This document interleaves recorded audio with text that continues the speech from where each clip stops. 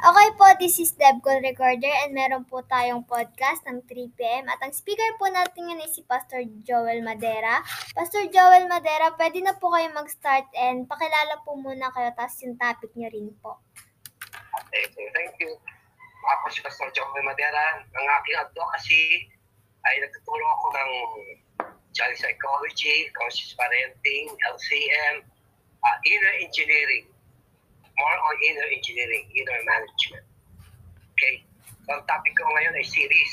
Yung nakaraan is taking control of our mind. This is part 2. So, sabi ko nung nakaraan, wait, saan tayo natapos? Okay? So,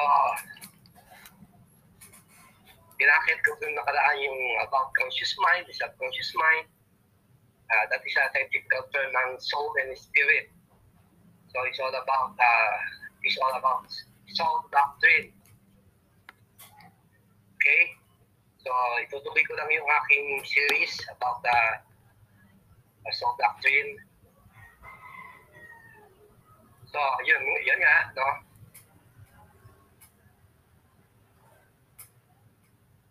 Okay. So that. Because the mind is the center of the soul. So what is the soul? The soul is an integration of three parts. The soul is the integration of the mind, the will, and the emotions. In other words, those three things make up your soul. What's your soul? Your mind, your will, and your emotions. All of them make up your soul. So your feelings are in your soul. Your decision-making power is in your soul. And your mind, your thinking back is in your soul. That makes your soul the most important part of your life. Let me explain why. The battle in life is for the soul of man. The Bible says, "He that weddeth souls is wise." Now, why did Jesus say that you see winning a battle is no problem? Even winning a spirit is easy. Get born again in a second. Right? But winning your soul is a tough job. My job is a teacher. As a teacher and a communicator is to work on your soul and after your soul. I want to win your soul. I've already won your body because you're here. And I already want your spirit because we want to find God. But winning your soul is a tougher job. Because winning a soul takes a longer time.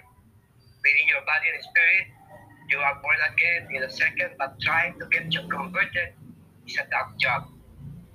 That's a different thing. So the battle is for what? The soul. The soul of the people. The soul of the nations. The soul of your children. The soul of your spouse. The soul of your entire job. Your soul is in trouble. The attack is against your soul. I want you to get this message. The soul is the first component of media created by God. Why? Why is the soul the first component of media? And this is new stuff for you. So you got to think about this. The soul is a media because the soul is the mediator between the spirit and the body. The soul is the most dangerous part of your life. As a matter of fact, the spirit is not your problem. Because you are a spirit being. We are the physical being having experienced spirituality. But we are a spiritual being having experienced physicality. Okay? But your soul is your problem because your soul is the one that dictates what your spirit receives. Don't miss this. I know the devil is listening today because if I was him, I'd come to this meeting myself and sit up front, right here. Okay, because the devil knows that I got the key to this battle. The devil ain't after your body. Your body is just a bunch of dirt, a lump of dirt. He ain't after your spirit because your spirit are already filled with someone. But there's a key component that he can still manipulate. What is this? It is your soul. What is your soul? Your mind, your will, your emotions. And the soul is the media between the spirit and the body. Now write this down. The soul receives from the senses and deposits in the spirit. Very important. What does the soul do? It receives from the senses, in other words, hearing, tasting, seeing, smell, and touching. All come to the senses, but they all go to the soul.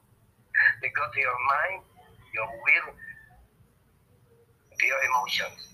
So whatever you see, touch, taste, hear, or you feel goes to your soul. Now, if your soul takes it and deposits into you, which is your spirit, then you got to make sure, regulate with the soul, speaking up on the senses. That's why Jesus said, take heed what you hear. Take heed means be selective, regulate your hearing, choose what you want to listen. Why? He said, because it will live the whole life. It will mess up your whole life. Your soul receives from your senses and deposits in your spirit. But here's the other side. It's a little bit difficult now. The spirit reveals to the soul, to the body.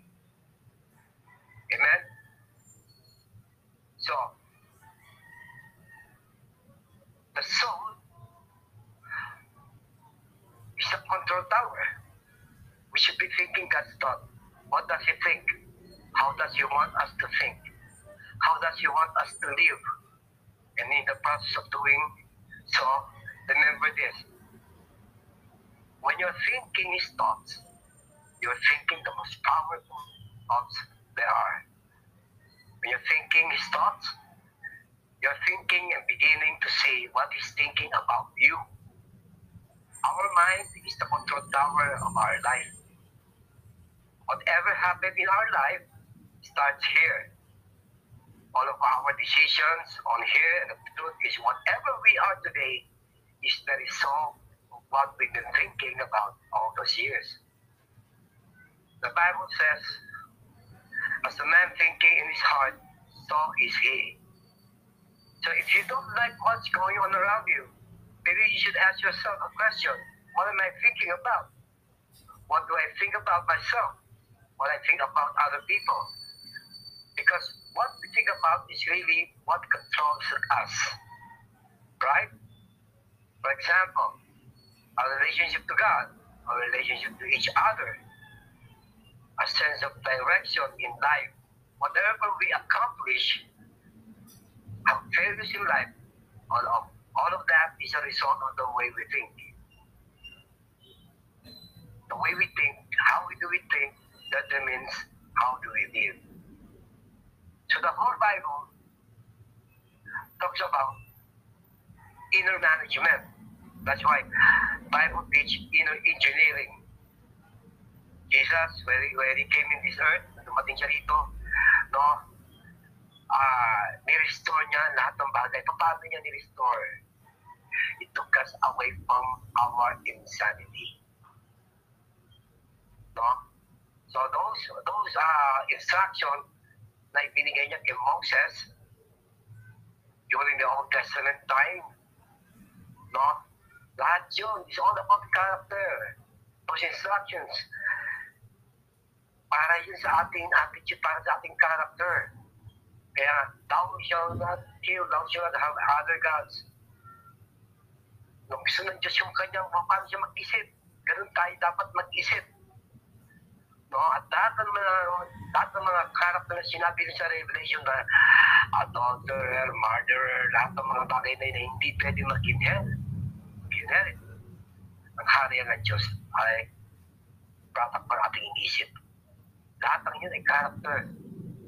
It's all about attitude. Our belief doesn't make us a better person, but our attitude does.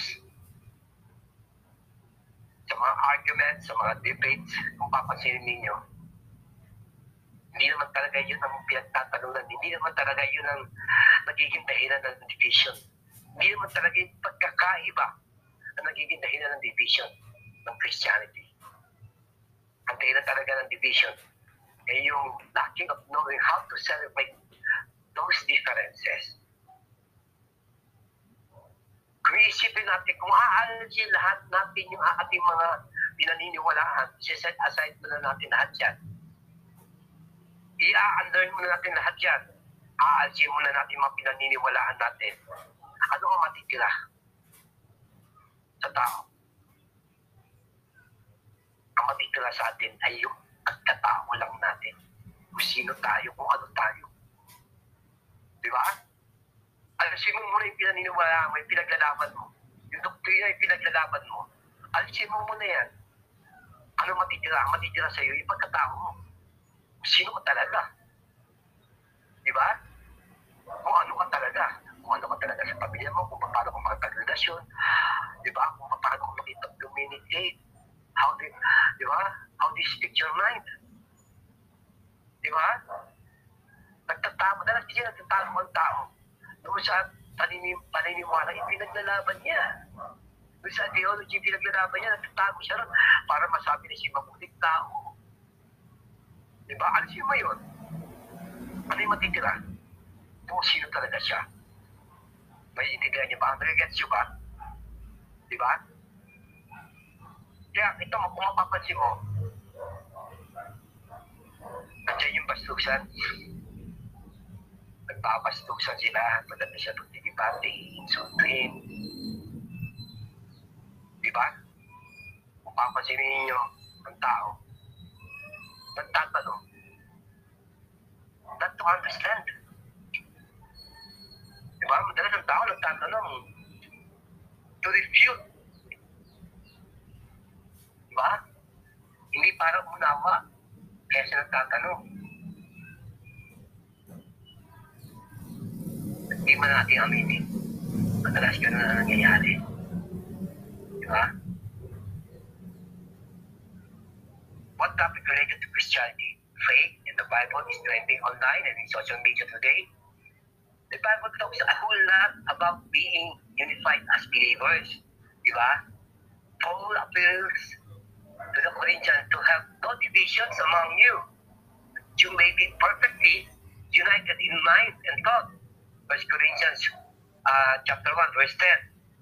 He appeals to the church in Ephesus to build the body of Christ up until all reach unity in the faith. Ephesians 4:12. Jesus prays earnestly to God that all believers be brought to complete unity, to let the world know that you sent me and have loved them even as you have loved me. 1 John 17:23. So it can be disheartening to look around, especially online, no? And realize just how divided Christians seem on almost every point of doctrine, on every social and political view. There any way for Christians to be more united even while disagreeing on many things. Faith Street writer Jeffrey Krantz thinks so. In his opinion, Christians can find common points of grace when we understand that we bring a lot of assumptions about one another to our conversation. If you notice that, if we can begin to challenge those assumptions before we engage in heated debates, we might begin to have a more united faith. In other words, there are a lot of myths we hold on to about how other Christians think.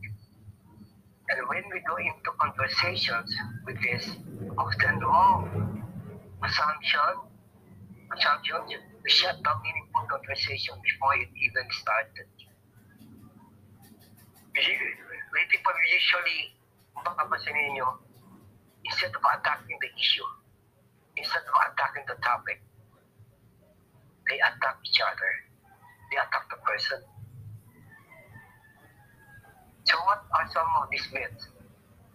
Number one, if anyone interprets the Bible differently than me, they respect the Bible less than I do.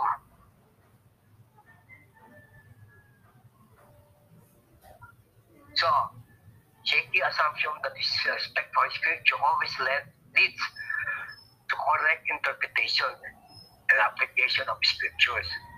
Too bad, Scripture itself doesn't back these assumptions.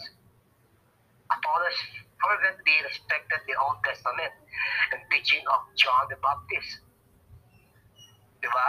But his own sermons were off-base enough for Priscilla and Aquila to pull him aside and give him a crash course in the gospel of Jesus, Acts 18:24-28.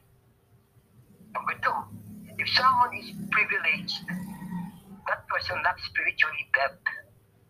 You should not be comfortable wiping off anyone's argument simply because he seems more privileged than we are. After all, who sets the standard? At what point is someone privileged enough? And do I convert conveniently for below my own cut of point? Is all too often a spiritualized and hominem that says you are too rich to be right. Along those lines, crosswalk that Daniel Darling says this about spiritual depth. If your idea of depth leads you to find the fault in every Christian book you read, that's not depth, that's arrogance. There's a place for discernment. That much of what passes for discernment these days is simply arrogance. So nakikita ninyo, it's all about attitude. If someone contradicts another person's interpretation of Scripture, he is condemning that person. Diba?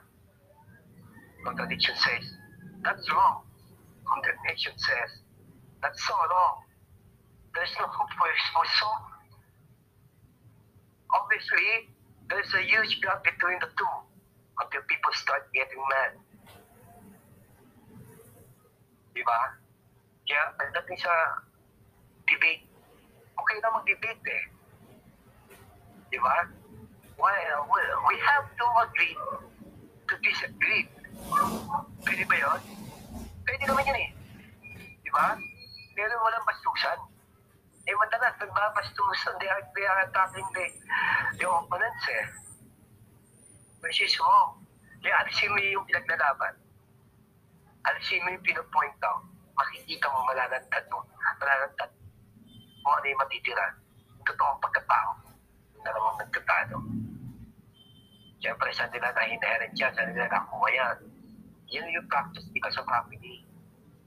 Kung paano siya makipagrelasyon sa kanyang magulang, kung paano siya makipagrelasyon sa kanyang asawa, kung paano siya makipagrelasyon sa kanyang kapatid. Ganun din siya makipagrelasyon sa lahat ng tao. Ang pakipagrelasyon kasi ay yung pakikipag-usap. Diba? How we communicate, yun ang pakikipagrelasyon natin. Kung paano ka makipag-usap sa tao na makipagrelasyon. Kung paano ka makipag-usap sa magulang mo. Kung bastos ka makipag-usap mo ng daran. Ganun ka makipagrelasyon sa kanya. Ganun din sa asawa mo as well. Kung paano mo siya kausapin. Kung paano mo rin kausapin ang kapatid mo. Kaibigan mo. At ibang tao, ganun din. Ganun gawin mo sa ibang tao. Kasi yun ang practice mo sa bahay. So maraming tao pumapasok sa isang relasyon. Isang madalas na invite ako sa isang seminar, marriage seminar, massive seminar. 48 couples yung aking seminar. Tinanong ko itong question na ito. Define relationship in one word. Walang nakahit ng tamang sagot. So the right word is communication. Ganun ang pakikipagrelasyon natin. Kung paano tayo makipag-usap. Kaya tingnan mo sa mga debate. Diba? Dala-dala nila yung kanilang ugali. Dala-dala nila yung kanilang kultura. Pag sabi kultura, ugali yun. Yun yung practice mo sa loob ng bahay mo, which is yung principal environment. Dala mo sa pakikipag-usap mo. Sa pakikipag-bariktatak mo sa salita ng Diyos. Salita ng Diyos ang pinag-usapan pero nababastos ka. Ang iniinsulto ka. Ano ba ang mahalaga? Ano ba ang doktrina? Ano ba ang totoong mahalaga sa tao? Ang totoong mahalaga sa tao. Sa akin, ang totoong mahalaga ay hindi ang doktrina. Ang mahalaga sa akin yung pakikipagkapwa-tao. Yung pakikipagrelasyon. Right mind setting will produce a right attitude. And because you have a right attitude, it will beget genuine humility. And genuine humility is knowing that you know nothing. And because you have a genuine humility, it will produce wisdom. Wisdom means an applied information. Those information na natanggap mo, na natutunan mo, narinig mo, di ba? I-apply mo ito. And that is wisdom. And because you have a wisdom, it produces a right and clear understanding towards everything. And because you have a right understanding towards everything, it will produce right character, a righteous character that came from the Lord. It's all about attitude, it's all about character. Diba? May nagturo noon si William Marion Branham, tinuro niya ang picture of a perfect man, ang pinaka-capstone noon ay yung love. What is love? What is biblical love is all about? Biblical love is not an emotion or feeling. It is an action, an attitude. That's why 1 Corinthians 13, verse 2, though I know all the mystery, I all know all the deep things, I have a faith that can move a mountain. Ano mo lahat ang iwaga? Wala kang pag-ibig. Ano yung pag-ibig at tinutukoy ni Pablo doon? Right attitude.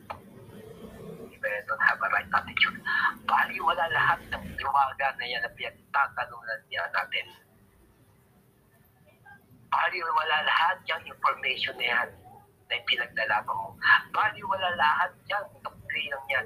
Bali wala lahat yung pagkaalam mo kung ano ba ang Diyos at sino ba ang Diyos. If you don't have a right attitude, it all starts from there, having a right attitude. So, paano ka magkakaroon ng right attitude? You need to have a right mind setting. And that's what being born again is all about. Renewing your mind. Kaya ulitin ko, kaya nga ang sigaw ni Cristo sa kanyang first day 1 ng kanyang ministry, repent, for the kingdom of heaven is at hand. John the Baptist as well. Yan din ang sinigaw. Ang ibig sabihin ng repent, change the way you think. Ulitin ko, ang ibig sabihin ng repent is change the way you think. Diba? Kasi, during the downfall ng tao, nakurap na isip ng tao. So, ibinabalik tayo ng Diyos sa dati nating kalagayan. Kaya merong redemption. Ang ibig sabihin ng redemption is bringing back things from its original position or condition. Yan ang definition ng redemption. Ibinabalik tayo. We have all been redeemed, sabi ng Biblia. Saan? Ibinabalik tayo sa dati nating kalagayan. Ibinabalik tayo sa ating sanity. Christ took us away from our insanity to our sanity. Right sanity. Diba? So, makikita mo ang Biblia, it's all about inner engineering. Itinuturo ng Biblia ang inner engineering, inner management.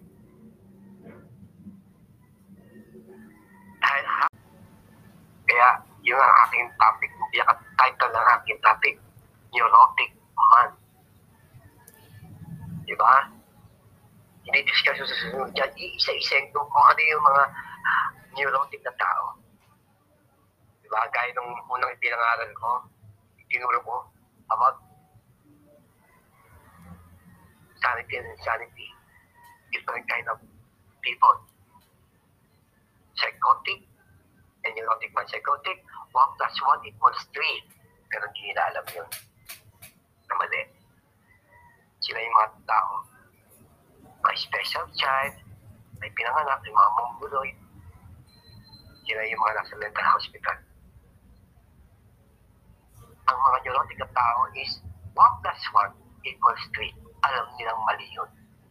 Pero ayaw nilang aminin because they are out of control. Maraming branches ng neurotic.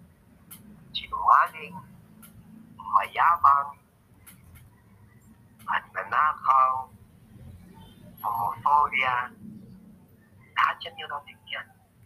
At yan, lahat ng mga bagay na kinalaman sa psychological incapacity ay neurotic.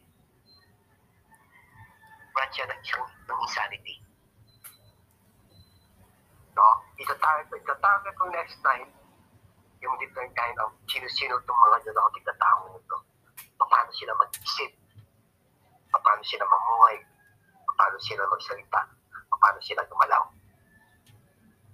So the Bible is a psychology. The Bible is a psychology because sin, those things na pinapabawal ng Diyos, ay insanity. Sin are insanity. Sin, ang definition sa salitang Grego is an act of rebellion against the known will of God. Okay? So next topic ko sa susunod, series ko to, marami kayo matututunan dito. Makikita niyo yung mga sarili ko, nasa kayo. 90% ng tao sa mundo, neurotic, 10% psychotic. So, kung tao lang, 10% lang ang mga awakened. Ang tawag dyan ng Biblia ay mga tunog. Diba? Yung mga taong totoong spiritual ay yung mga taong awakened. Bakit awakened? Kasi alam nila ang kanilang make-up. Itinuro ng Kristo sa atin. Yung example niya. Diba? Sa pagiging tao niya. Diba? Meron pa siyang simple nature. Tatalo ng topic yun eh. Kung may simple nature ba si Kristo. Next time, ito-topic ko sa inyo yan. Kung may simple nature ba si Kristo.